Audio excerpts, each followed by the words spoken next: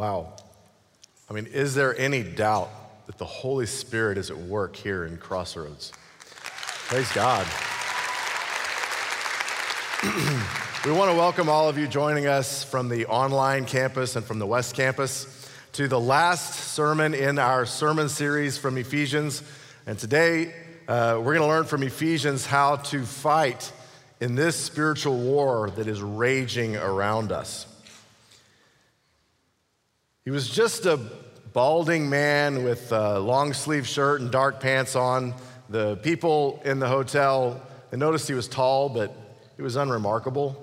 Besides that, there was no frantic activity or any kind of thing to tip off people in the days leading up to October 1st, 2017 in Las Vegas. But when Stephen Paddock had finally prepared the 32nd floor suite to his satisfaction, he fired 1,100 rounds of ammunition, murdered 58 people who were watching peacefully a concert. He left 422 others with bloody gunshot wounds, and it only took him 10 minutes, and then he took his own life, and without leaving a single word of explanation. I used to think that Americans don't believe in demons. But, because, of course, because the scientific worldview that we're taught in school teaches us that only what we can see and touch and feel are real. We say things like, that's just your imagination, right? We say things like, well, there must be some rational explanation. And we say that's how we talk so that people won't think we're crazy. But that's not what we really believe. About 68% of Americans believe that angels and demons are at work and active in our world. Of course we do. How else would you explain things like this Las Vegas shooting? What is the rational explanation for the epidemic of public shootings in our culture? I did a Google search, and when I typed in school, the third suggestion from Google was school shooting. How is it possible that attacking children in school has become that common in our culture? The rational explanation is that Satan and his demons are real, and they are indescribably evil, and they work in the lives of people to destroy us. Paul says, finally, be strong in the Lord and in his mighty power. Put on the full armor of God so that you can take your stand against the devil's schemes. For our struggle is not against flesh and blood, but against the rulers, against the authorities, against the powers of this dark world, and against the spiritual forces of evil in the heavenly realms. Do you believe in these spiritual forces of evil? Does your spiritual life show that you believe in this? I'm sure that when you've read the Bible, you've found yourself kind of obligated to believe that they could be real. But are you taking action in your daily life to make sure that these unseen spiritual forces don't impact your life and your family? Has it ever happened to you that you wake up in the middle of the night, terrified, and you have no idea why? That's what these are, these unseen spiritual powers. And if we really believe the Bible, why do we still tell our children that there's no such thing as monsters?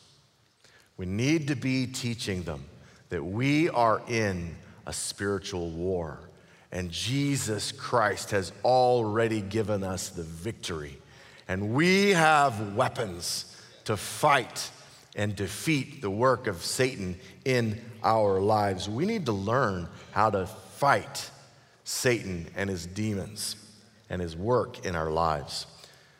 Revelation 12 teaches us that 1/3 of the angels rebelled against God and got kicked out of heaven. It says, "Then another sign appeared in heaven, an enormous red dragon with 7 heads and 10 horns and 7 crowns on its heads, and its tail swept 1/3 of the stars and flung them out of the sky." That's that third of the angels that were flung to the earth and became demons. So this spiritual war we're now fighting on earth, it started in heaven. It says, "Then war broke out in heaven, and Michael and his angels fought against the dragon. And the dragon and his angels fought back, but he was not strong enough, and they lost their place in heaven. The great dragon was hurled down, that ancient serpent called the devil or Satan, who leads the whole world astray. He was hurled to the earth and his angels with him." So this 1/3 of the angels became these demons hurled to the earth, and they're filled with bitter hatred. It says, "Woe to the earth and the sea, because the devil has gone down to you. He's filled with fury because he knows that his time is short." It also says, "Then the dragon was enraged, and he went off to war against those who keep God's commands and hold fast their testimony about Jesus." The war is against you. So these demons want to hurt God, but they have no way to do it. He's just too powerful. And so the way they get at God is by harming and destroying the precious people that God loves, whom he created.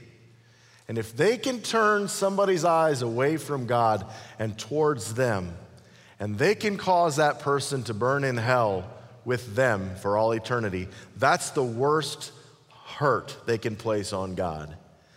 And that's the spiritual war that we find ourselves in.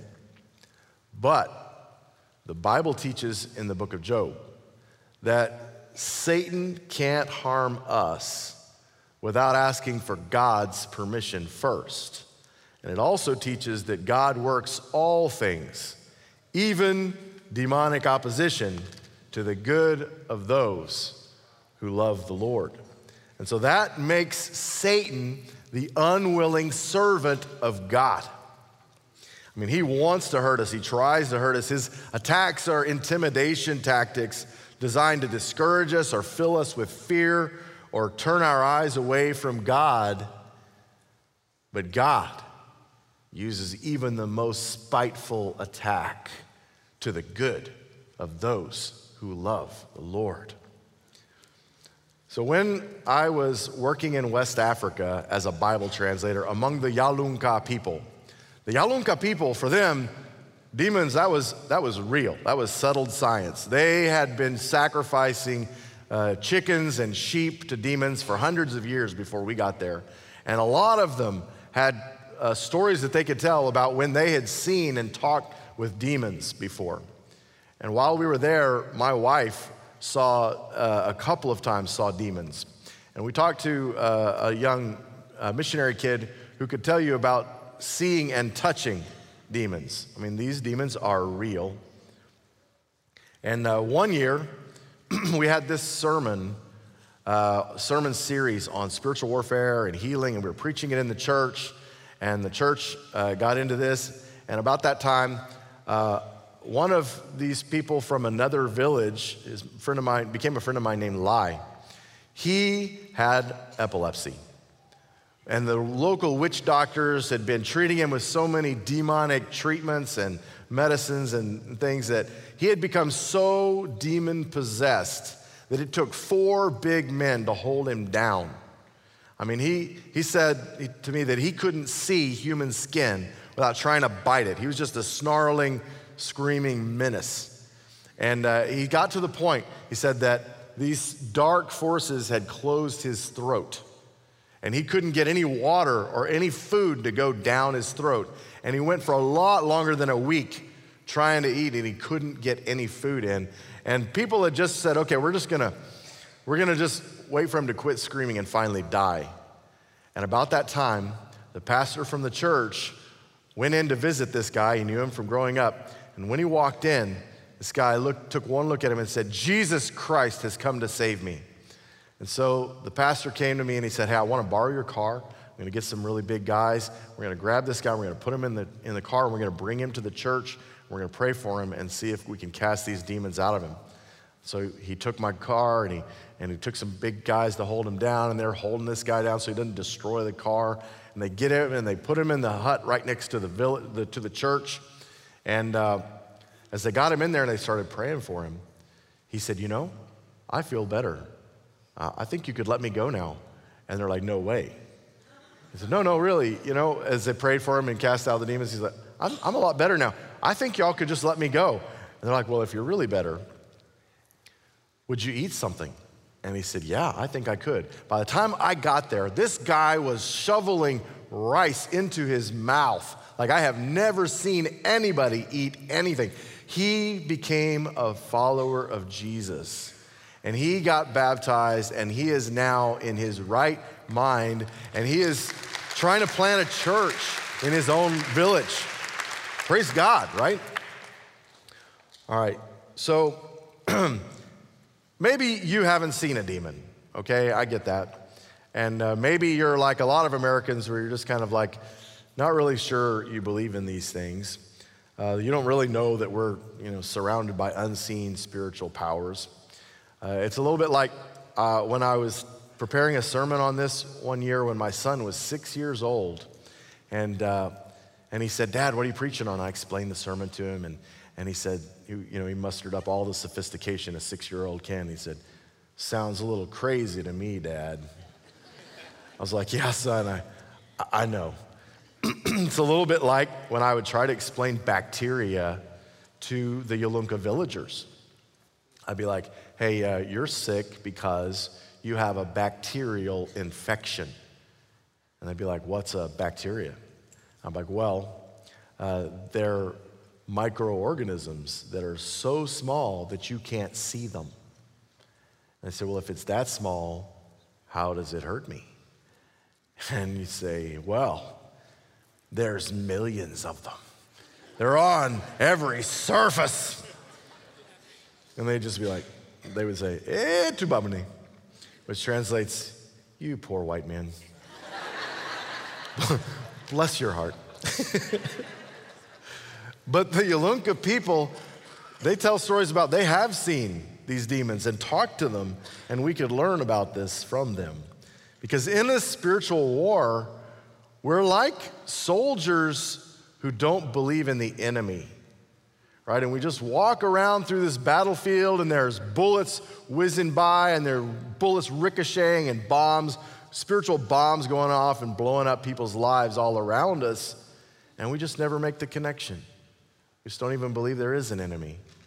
It's like, "Oh, wow, wonder how did the youth minister get addicted to pornography, and how did Pastor Jim, how did they get divorced? And how did, wow, that's just so crazy. How did the elders end up in a big, bitter feud and fight?"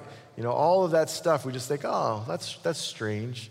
It's just spiritual bombs just exploding all around us, and we don't even make the connection. And no one could be more vulnerable than a soldier that doesn't believe in the enemy. But Paul teaches us to fight. He says, "Therefore, put on the full armor of God, so that when the day of evil comes, you may be able to stand your ground. And after you've done everything, to stand." So demons are as real, according to the Bible, and as present around you as bacteria. And they can be just as deadly. And the prescription of the Bible is that you would take your stand against them. Now, the word translated "stand your ground" It's a word that means to stand face to face with someone or something, to stand up to demons, to oppose them, to resist. This is like kind of the go-to word in the Bible for how to deal with Satan and his demons. In the book of James, it says, resist the devil and he will flee from you. And Peter says, your enemy, the devil, prowls around like a roaring lion, seeking whom he may devour.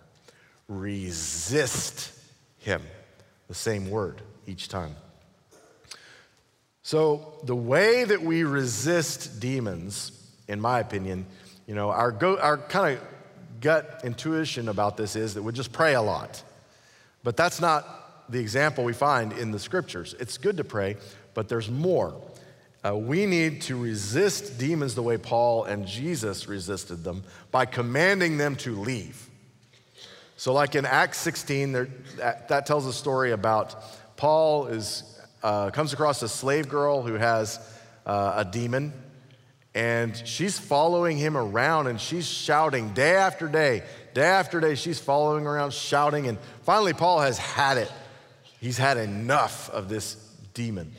And so it says here, Paul, very much annoyed, turned and said to the spirit, I order you in the name of Jesus Christ to come out of her.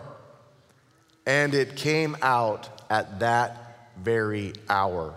That's the model for how to resist. I order you in the name of Jesus Christ to come out of her. So notice that it doesn't say, Paul, terrified, covered in goosebumps. No, he's annoyed. I've had it. This is enough. He's mad. We don't need to be afraid. We don't need to take this like that. And it also says that the demon did not come out until he commanded it to leave. So that's the model we have for resisting demons. He didn't bow in prayer at that moment. That wasn't the time for that. It was the time instead to claim the victory of Jesus on the cross and to kick those demons out. Get him out of the girl and away from his ministry. And this can still work for us today. I know a family in West Africa that moved to a region of the country where no one had ever tried to share the gospel before in the history of the world, as far as we know. And they moved into this house there, and one night, and they started having trouble. Every night with their youngest daughter would wake up just screaming hysterically. And the mother would come in and try to comfort her. She wouldn't even come close to her mother. She was looking at something in the room. She was just terrified. And one morning at breakfast, the older sister came to the breakfast table. She's 10 years old, and she said, Mom, there was something in our room last night, and it growled at me. And her mother said, weren't you afraid? She said, no. I told it, I belong to Jesus. You get out. And it left, and it never came back. This is, for a Christ follower, this is easy enough. This is 10-year-old girl level, right? I mean, imagine the humiliation of this demon. I mean, he's kicked out. He comes across another demon. He's like, hey, see that house over there? Don't go in there. There's a 10-year-old girl. She will kick your butt right out of there. Don't do it. It's humiliating. So we're surrounded by these spiritual forces, but if we don't kick them out by driving them out loud, we might be just letting them kind of roam around our house and roam around our office wherever they want to go. And not a lot of people feel comfortable, speaking out loud like that to something they can't see. I think they might feel a little crazy, right? Like my son was telling me. And demons do the greatest damage of all to us when they magnify a secret sin in our lives. Because when we're sinning, we harbor that sin in our hearts, we're giving them permission to get a foothold in our life. And when that demon targets you, that's how a temptation becomes a sin, and a sin becomes an addiction. That's what turns lust into an uncontrollable addiction to pornography. That's what turns sickness into chronic disease. That's how a little conflict that goes unresolved can become a bitter feud that ends relationships. Years ago, I had a conflict with my colleagues over in West Africa, and we got into a pretty significant conflict. And then, when it was over, I did the Christian thing. I forgave them. I was angry, and then, I forgave them because, I came to grips with it. I was right, they were wrong. Once I got, to that place, I was like, okay, I can forgive them. That's kind of how I felt about it. And then, thinking I moved past it, I went back to the United States on home assignment, and I suddenly, every time I found that I was praying, I found myself thinking about this conflict. I thought it was behind me. I'd start praying, and all of a sudden, I'd be thinking, you know what I should have said? Oh yeah, if I'd have said that, that'd have really, they shouldn't have said that to me, no. How dare they? To me, they said that, Have you ever had these thoughts like that? Is that just like me, or is that, okay, well, maybe, don't raise your hand. All right, so I'm like having this experience for like a month where I can't pray because every time I'm praying, I'm thinking about this conflict out of nowhere. And I'm just praying to God, God, please take this away. Nothing is improving. So finally, I said, Lord, show me why this is happening to me. It's just like a curtain was removed in the spiritual world, and I became aware of a demon that was magnifying that anger and making it into bitterness. And I just turned on him and I said, you did this to me. In the name of Jesus Christ, you get away from me and you go wherever Jesus sends you and you leave me alone. And it was like a weight came off of my shoulders, and I never had those feelings again. The Bible says that demons are harassing you too, and that you can fight. So here's what you do. First off, put on your armor. All right, the weapons in this war, it's not like the movies. Okay, everything you learned about from the movies, you just get rid of that because Satan made those movies, okay? No spooky incense, no crosses that you hold up, no magic words in Latin, no. Okay, that's not what we're talking about. Our weapons are to live the fundamentals of the Christian life with power. So I'm a Bible translator by trade, so I retranslated for myself Ephesians 6, 13 through 18. Let's reflect together on these powerful words. It says, so, strap on all the weapons of God so that you can stand up to evil when it comes. And after you've overcome it all, you'll be left standing. Therefore, brace yourself by buckling the belt of truth around your waist and strapping the breastplate of right living on your chest, and lace up the footgear of training to spread the good news that brings peace. And always keep your shield of faith up so you can snuff out all the flaming arrows that the evil one fires. And accept the helmet of salvation and the Spirit's sword, which is the message of God. And lift up every prayer and request in the Spirit, moment by moment.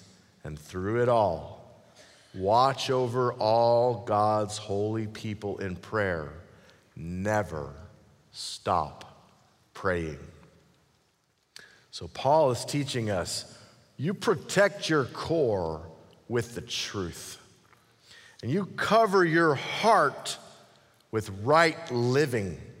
And you train hard to be able to race from place to place with the good news that brings people everywhere peace with God. And block Satan's temptations with faith and faithful living. And refute the thoughts that the devil wants to insert into your mind by knowing intimately your Savior.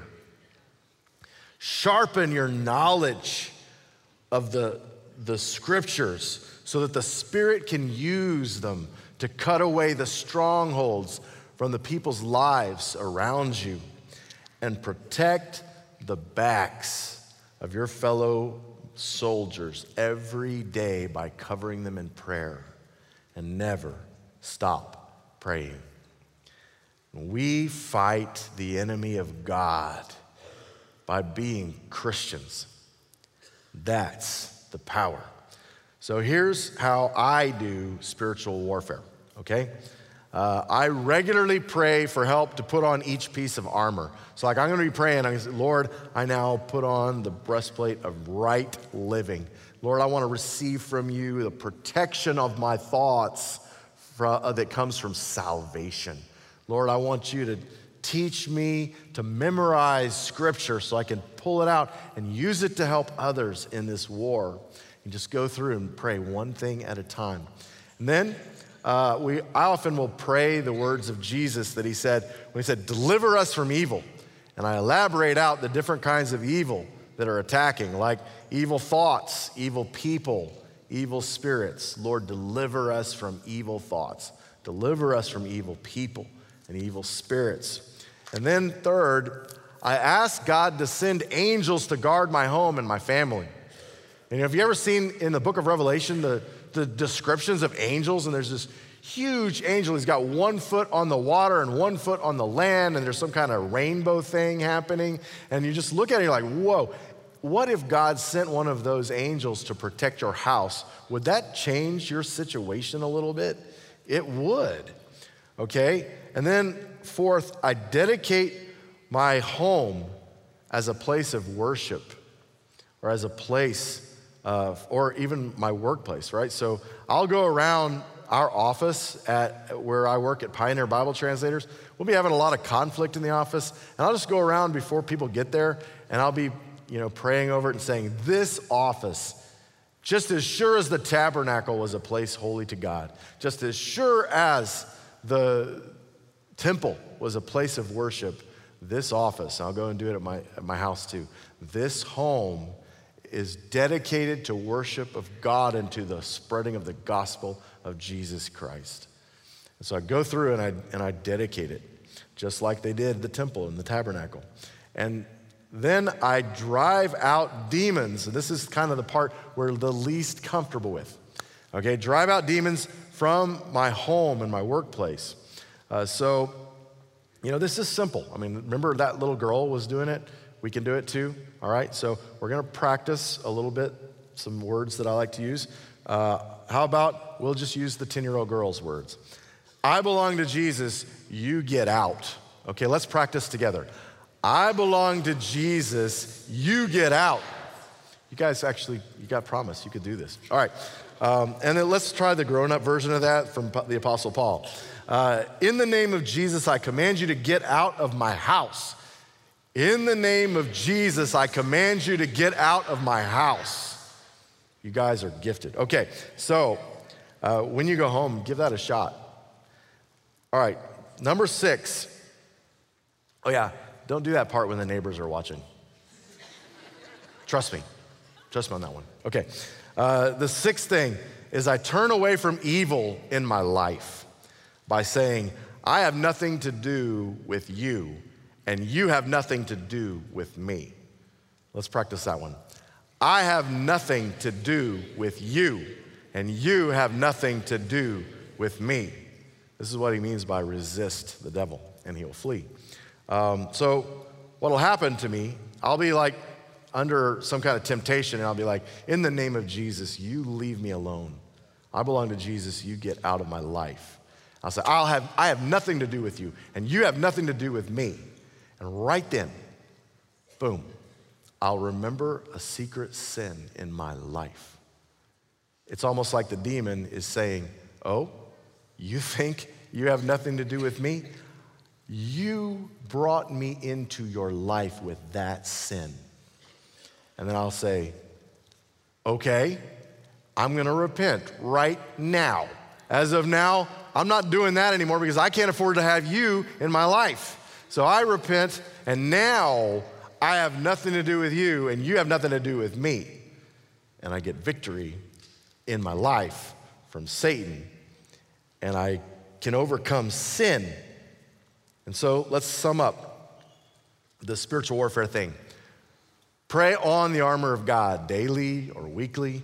Lord, I take on the shoes of preparation of the gospel of peace or whatever. And then pray, deliver us from evil thoughts, from evil people, from evil spirits. It's important to remember, not every thought that enters your mind is yours. Satan puts these thoughts into your mind. It says, you're nothing. That is not of God, it's not of you, that is of Satan. Deliver us from evil thoughts, from evil people, from evil spirits. Ask God to send angels to guard your home and family. Dedicate your home as a place of worship and prayer. Regularly drive out demons from your home and workplace and turn away from evil in your own life. This is what I call spiritual warfare maintenance.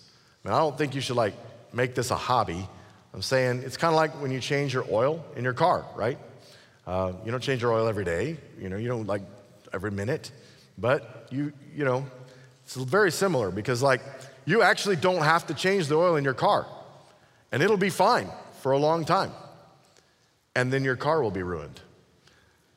Same thing. You don't have to do spiritual warfare. And it's gonna be fine for a long time. And then your life will be ruined. So do your spiritual warfare maintenance. Regularly just do that. And I preached this message at a church in another city, or a message like this. And people came up to me for weeks. They kept coming up and they said, hey, you remember that thing you told me? We thought we were going crazy. There's stuff going on in our house. I went home, I tried that out. We're fine now. Another couple came up and they said, our marriage was in a really dark place. And we began to do this spiritual warfare and our marriage is renewed again. And just people kept coming and coming. I just had this picture of, what in the world happened in that city where that day on Sunday, that one Sunday that suddenly all these demons are kicked out of all these houses and kicked to the curb. They're meet out in the street. What in the world is happening in our city? What could happen, church, if this whole church began to fight this spiritual war with the weapons that Jesus has given us? This is so simple. Even a kid can do this. Don't let demons hang around your family. Why would you let them turn temptations into addictions, or sickness into death, or conflict into bitterness, when you could just kick them out in Jesus' name? Imagine what your life could be like without them. Let's pray. Lord, there are people here right now who are struggling with temptation. I know it because I do it every day. And I pray, Lord, that right now you would give them a renewed sense of confidence that, yes, they really can get victory over Satan in their lives. They really can. They can really leave behind those sins forever. Lord, I pray that you would bless this church with the full measure of the glory and the power of your Holy Spirit, that each one would be filled and each one would learn to fight this spiritual war, and that this church would be victorious over Satan. I pray this blessing on them in Jesus' name. Amen.